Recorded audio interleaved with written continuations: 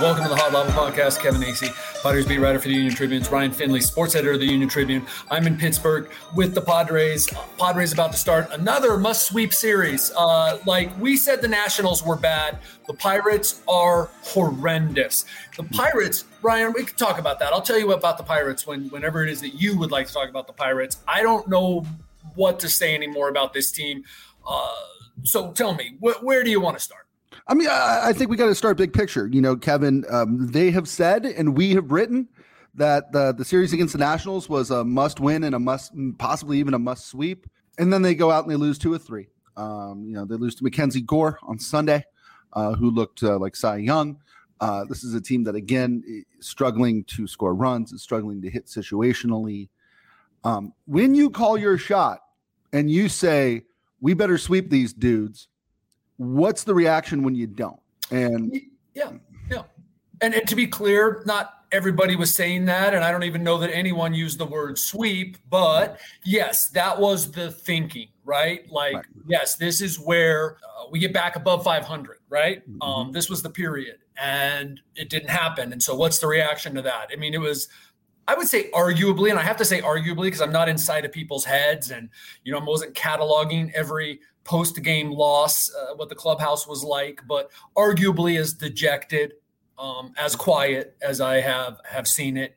It is no longer like, hey, there's a lot of season left. There might still be guys saying we've got time, and technically they do.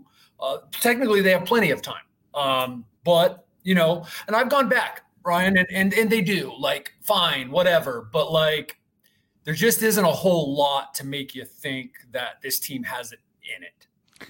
The Padres have to win 50 more times this year, more or less, to be in contention for a playoff spot. Not to make the playoffs, Kevin, to be in contention. And, our Tom Krasovic had a column about that today. This is something the Padres have done. Bad Padres teams have gone on heaters where they won 50 in a stretch of, 84 games? 84 games. Bad Padre teams have done it. So it's not like it can't be done. But Kevin, when I look back at evidence that this team is capable of sustained success, I don't see a whole lot. I mean, you go back to Mexico City, which was like playing on the moon. You go back to the 2 games last week where they scored, 13 and 10 or something in back-to-back games. But then you follow that up with another stinker. Is there anything that leads you to think, Kevin, that they're capable of a run like this? What they've done at certain times, in terms of if the specific question is capable of a run, I mean, my first answer would be no. You look at a lot of the peripheral stats of, clutch hitting and that type of thing, and they're abysmal. But their pitching has been pretty good, right? Yeah, really good. Really good. They do have the capability offensively, and I don't think that all of their players have forgotten how to play baseball. So I want to say yes. Now, I looked at the 2021 Braves, who were under 500 for 99 games, or they went back and forth and then were under 500 for a long time. I'm sorry, 109 games. They were under 500. They were 54 and 55. On August 7th of 2021, they finally got to 500 for the last time and then took off, okay? To the point that they were 500. They were 16 and 21 in one-run games. That's not as bad as the Padres, but it's a losing record, right? So if you want to say, oh, the Padres aren't showing any heart, they don't have any fight. Okay, the 2021 Braves won the World Series. They were plus 63, the 2021 Braves were in run differential. That's better than the Padres, okay? But the Padres are I think second best of the losing teams in terms of their run differential. I forget what it is now. Is it 29? Is it 30, 34? So they have time, but and projecting in this game is ridiculous. I think it was a good point by Tom to say that bad teams have gone on 50 and 34 runs, but it's been this way for a while. Wait and see. I cannot stress to you how bad the Pirates are. Yes. To me, the Pirates' most interesting player is a guy who won't play this year, is O'Neal Cruz. And it's only because O'Neal Cruz is like a 6'7" shortstop and super fun to watch. Kevin, so we've been talking for months saying that if this team needed a bat or an arm and if they were coming up to the trade deadline, that Peter Seidler would be willing to invest more to get this team over the line. At some point, you're all in, right? Has that changed? I don't think so, but they haven't shown that they're that team that they're close. So I don't know where that's going to go. All right. Right. Are they looking? Are they open? Yeah, sure. But I don't know where that's going to go. We're a month and like 5 days away. So we're getting close to seeing. But like I wrote before, I think it's a crucial period. They believe, and I think it's more true than ever, that they have the pieces, right? But I think that belief is more like, we should have the pieces, right? Like, how could we possibly make the argument that we don't have the pieces? Right. On paper, they have the pieces. Yeah. And I think that belief is something that's what it's based on, because it couldn't be based on anything else. Sure. Another point that Kraz made today, I thought it was interesting, was he pointed to essentially Xander Bogaerts and Jake Cronenworth as two guys who need to step it up. And I think we've talked at length this year about Soto, talked at length this year about Manny, talked a little bit about Bogaerts. I'd like to get into Cronenworth a little bit. He signed a contract extension the first weekend of the season. He's somebody who I think is universally liked, if not beloved, in that clubhouse, somebody who works his tail off. What is wrong with Jake Cronenworth, who's hitting 210 right now? Working too hard, trying to make too much happen. I think you've seen some swing changes. Now, there's always swing changes. I know that people are looking at these guys swinging differently. And okay, you know what? There's some guys that have been trying to hit 22 run home runs. Okay. And they've been guilty of that. Jake is always tinkering. Does he tinker too much? I've said that in past years, that's a possibility. It's pretty bad. His clutch stats are down, and that's not been an issue in the past. There's not a whole lot going right for Jake at this point. I think his walk rate is up. His swing and miss is up. His strikeouts are up. Some things that you could count on before, not going the other way. Yeah, that's a big one. I think it's a big one because he was below. I'll still put this on the big four, and I'll still put this on Manny. I don't know how Manny Machado gets a pass. And the numbers are coming up, but the clutch numbers are not there. And I know that those fluctuate, and that some people don't even believe in clutch numbers. But you just got a $350 million contract. I hate putting it all on one guy, and I'm not putting it all on him. But you don't give Manny Machado a pass. But right below the big four, right, is Jake Cronenworth. You expect that he would be a guy who would contribute. I've written about it before. He's one of the most fascinating guys who, maybe his final numbers, the numbers that we look at in terms of OPS and batting average and all that, they're not great, but he does so much. It's like crazy how much he does to contribute to winning, and that's not happening this year. Right. Jake Cronenworth is I think, a winning player. Yes. In general, who's not having a winning player kind of season. And again, I know all-star games are subjective, but my goodness, he's a two-time all-star. Who's hitting 210? He's a two-time all-star, voted by, or put in there because players and people that know the game put him in there, right? Right. I mean, but yeah, aside from that, there's all sorts of things that I've in the past, I've done whole stories on, just the way that he contributes in different ways, be it obviously defensively, though that's okay this year. I don't really believe in defensive metrics a lot because I see a lot of things with my eyes that say, wait a minute, what the heck? I mean, there's times when Manny Machado's 12th in WAR, defensive runs saved or whatever. He's not there. He's not getting those RBIs, the hits. Jake Cronenworth can have the most productive 1 for 5, but he's not having those now. And so, it's bad. And I do believe that is important because, like I said, he's that second tier guy. And at the, bottom of that, first tier is Xander Bogaerts, who injury and, getting messed up there. And he's just been a guy who, when you're batting 4th and 5th, right, you're going to come up a lot of times with runners in scoring position, a chance to affect the game. And he hasn't. Sure. And at some point your contract dictates maybe your level of importance or your level of responsibility. And this is a guy who's making a lot of money, who is signed to be sort of the final piece to this. And there's a segment of the fan base, I'm sure, that wonders why Ha-Seong Kim wasn't just their starting shortstop for 2023 and why the Padres didn't spend that money on an outfielder or a pitcher. Yeah, and that's a fair thing to look back on. Now, I don't think the level of excitement would have been as high, right? So people got to we have to look at ourselves and go, man, we back then at the beginning of the season, we would have been wondering, was this the smartest move? Yes. Defensively, oh my gosh, yes, absolutely. But is Ha-Seong Kim going to continue to ascend as an offensive player? Is that going to be a hole for the Padres? We would have been saying that. Okay. Yeah. Every 95% of people would have been saying that. It's easy to look back in hindsight. Yep, look at Ha-Seong Kim, 250 hitter, playing the best shortstop in the league, arguably. Holy smokes, the most versatile defender that they have. Like, wow. Yes, that's fair. That's absolutely fair. Yeah, it's, to me, that's interesting. Can we double back on Cronenworth for a minute? As these losses have piled up and as his numbers have gone down, I have seen and heard some questions about the length and the terms of his contract and why necessarily that had to get done and why the Padres would give somebody who, again, maybe is a winning player, but maybe not somebody who's terribly in demand, why they would give him that deal. Kevin, you had unique insight on this and what the market's going to look like by the end of his contract. Why did they do what they did when they did it? First off, that's another fair question. And, there's certainly no guarantee that this ends up being like a good contract. Right. I mean, Jake was going to be an old first-time free agent. And what was he going to get?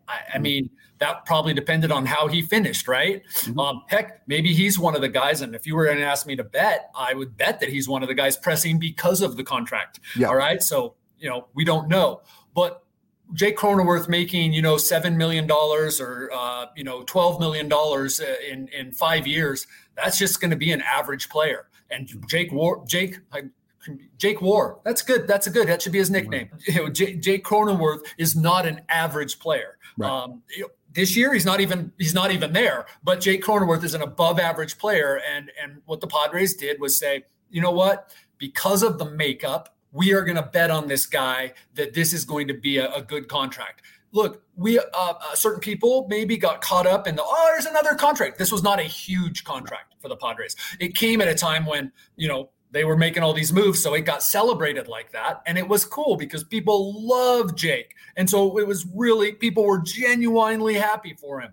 But no, that is an absolutely fair question. The Padres did not have to do that, just like they did not have to do Manny Machado. We can debate the wisdom of that, and we very well may for many years.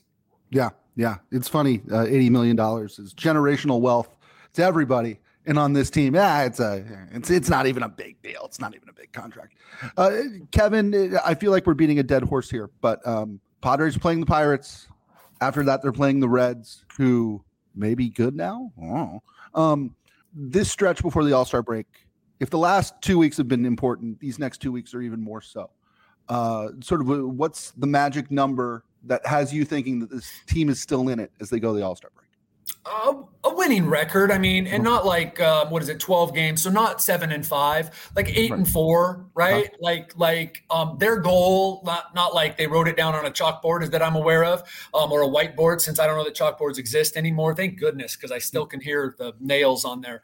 But 10-5, starting with the Washington series, and that would have got them to, at that time, what it would have been 3 over, and it's not just like the number at that point. It's like, oh, they went 10-5, and it's getting later, and they're putting it together, and so all right, off and running. That was the feeling they felt they would have had, and so now, boom, you wash away that clunker against the Nationals, and you go, all right, what's the goal now? Well, I don't know that they'll have one. There are some guys in there that are counseling they need to take this like one series at a time and that sort of thing, one game at a time, that sort of thing. Like the Nationals did in 2019. What was their mantra? Did you win today, or 1-0 or whatever it was? Well, yeah, okay. But I'm going to say that of those 12 games, 8-4. Now, I'm not saying the season's over if they don't. They need to get to 500. That's for sure. They're 4 under right now. So I just guess I just got them to 500 at 8-4, didn't I? Right. So yeah, look, the Pirates are what we thought they were. Like at this point, the Pirates are exactly pretty much where I thought they would be when they start out. What was it? 20-9. Right. No, very little doubt in my mind, because baseball is the most predictable of sports, as unpredictable as it is. Right. Mm-hmm. No doubt in my mind they were going to be about where they are now by the time I visited Pittsburgh. For those same reasons, that's why we thought the Padres would be at least where the Phillies are now, right? Right. Like, rebounded up 3 games above 500, 5 games above 500, whatever. The Pirates, they've lost, is it 12 of 13, 11 of 12, whatever it is. They've got some guys mired in amazing slumps that make Jake Cronenworth and Xander Bogaerts look like they're hot. But those guys are not making the big bucks either. Right. The expectations were not that high. And then you look at the Reds, who, in the middle of a winning streak of their own. They've won 7 of their last 10, even though they've lost 3 in a row. But the Reds had won 10 straight, I believe, before losing 3 in a row here lately. Yeah. This is a team that, is 3 games over 500, if you can believe that. But if you and I were placing bets right now, I think we'd probably both bet that the Reds are sort of near the bottom of their mediocre division here by the end of the season. It's such a mediocre division. Mm-hmm. It depends. Now, it's funny that people that I have heard talk, and I haven't talked to anybody in the game about this because I really don't care, but I suppose I should I should very soon find out who the buyers are and all that stuff. But people are talking as if the Reds are going to be buyers. I remember when we were there last year and people were like practically picketing their owner, basically, right? Like what are the Reds going to be buyers now?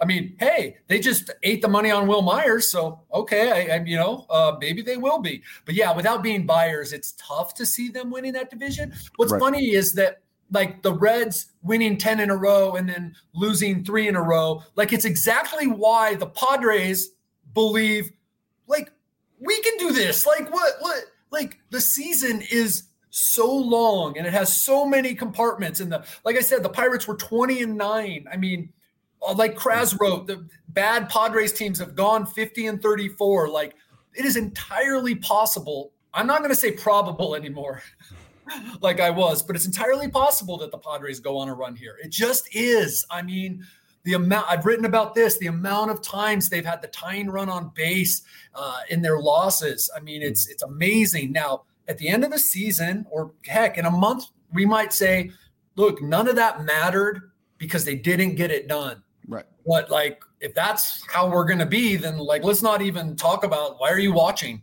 Why are you watching their games? Like, this is, to me, it's fascinating what is happening with the Padres. It is super fascinating. At some point, will Rich Hill face Nelson Cruz today? And if that's the case, can a certain 42-year-old, I will be dancing across the room. I knew you would be very excited about that. You're right in the middle of them in terms of age, I believe. Yes. Rich Hill is the oldest player in the major leagues. So that makes Nelson Cruz the oldest position player in the major leagues. Yep. So the two will likely face off. I think that'll be a lot of fun, huh?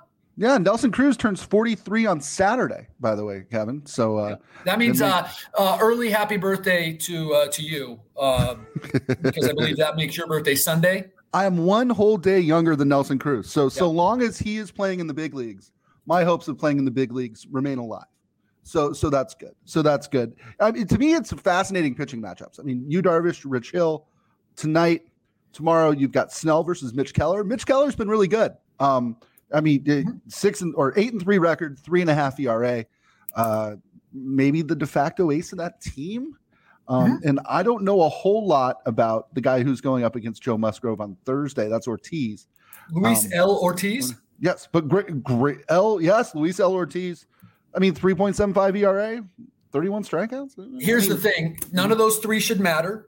Right. Like I said, their offense is doing terribly.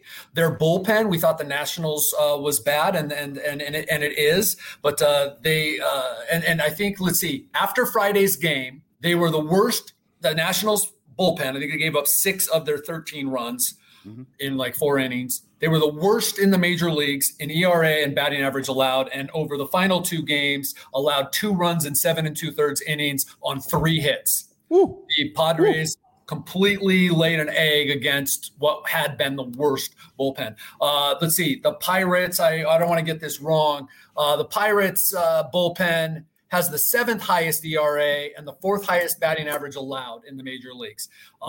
So whatever. Rich Hill's been going 5. I mean, Rich Hill could pitch forever if he keeps doing this. Every once in a while, giving you a 7-inning, 2-run game, giving you 5 quality starts out of his 15 starts, but always going 5 innings. Now, maybe he gives up 6 runs, but he's always going 5 innings. So that's what you're going to get from Rich Hill. But whatever you get from those pitchers, this is the epitome of a series where the Padres say it's about us. this team is not good enough to be bothered with in terms of that. I'm the guy, by the way, just have to always remember that, or remind people, because it seems that people's memory is so short. I'm the perspective guy. Mm-hmm. I know those guys make money. I know those guys have analytics departments and video, and that the Padres are playing professional players tonight. The Padres are supposed to be so much better than this. And at this point in the season, just go out there and beat this team. Absolutely. Interesting series if you're a San Diegan or somebody with a long memory. Got Connor Joe, who I believe he's a USD Torero, isn't he? Mm-hmm. You've got Jack Sawinski, former Padre minor leaguer. And, of course, you have David Bednar, all-star closer. 15 saves. I believe he's on an 11-save run. So when I say their bullpen, I say, maybe get to him before you get to if David Bednar's in trying to close out a save. Right. And, of course, you have Austin Hedges. Kevin, did you and Hedges talk much when you were covering the team, and where does he land on your list of a smart guys guy who wanted to be more than he was capable of being, right? Like he wanted to be a part of this and be a leader and all that. Look, he can't hit, okay. He's one of their guys really struggling. So is Jack Sawinski. I don't believe they have a hit in over a week, either one of them, and they're playing a fair amount. This is because of who he is as a person and as a catcher.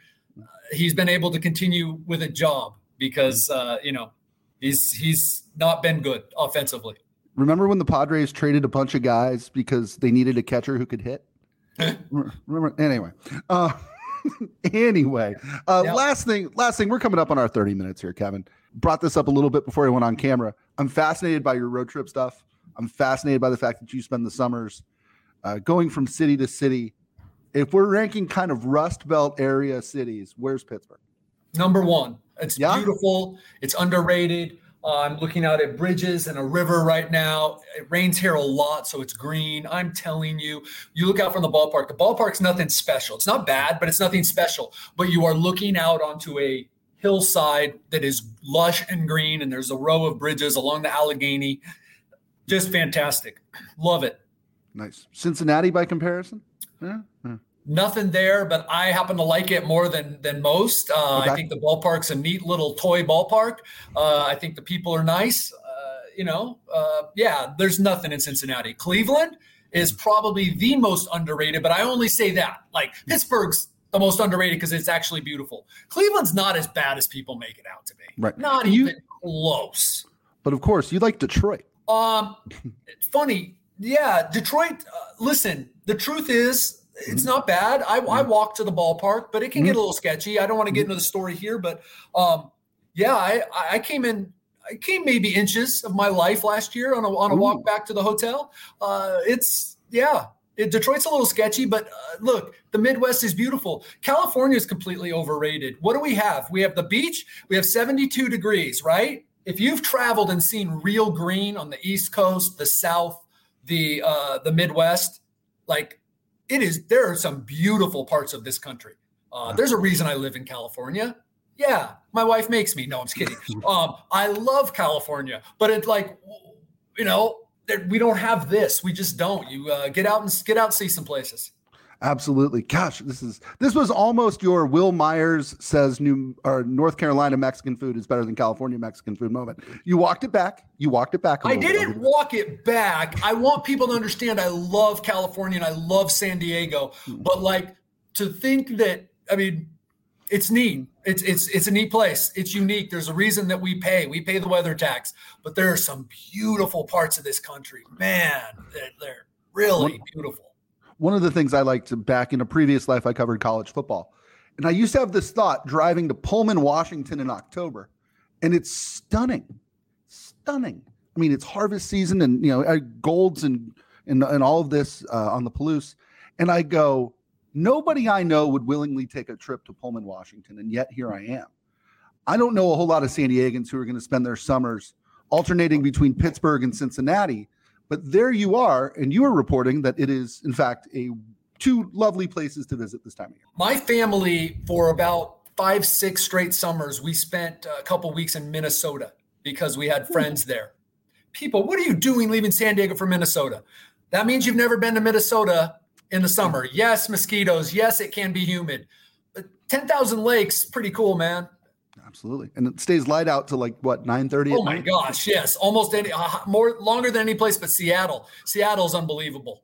That's so practically cool. Alaska up there. But there's just beautiful other parts of the city. Now, someone to think that someone's Mexican food is better than ours is probably like, hey, to each their own, right? Like you like queso out of a plastic thing. That's cool, whatever. But that doesn't make you right. Like the Mexican food. Now that's something we could argue about a little bit. Yeah. I will stump for New Mexico Mexican food. Different types. I have family there. I call it New Mexican food. It's a different type. Yes. Big fan. If you're ever in Albuquerque, Sadie's. Now I can't say anything good about Arizona, but how dare you? How dare you, Kevin? How dare you? This seems like a good place to jump off. That'll do it for this episode of the Hot Lava Podcast. Padres Pirates, 3 games. Padres then go on to Cincinnati before returning home to face the Angels and the Mets. Pretty cool. So that'll do it for this episode of the Hot Lava Podcast. We'll talk again Friday. For Kevin Acee, I'm Ryan Finley. We'll see you next time.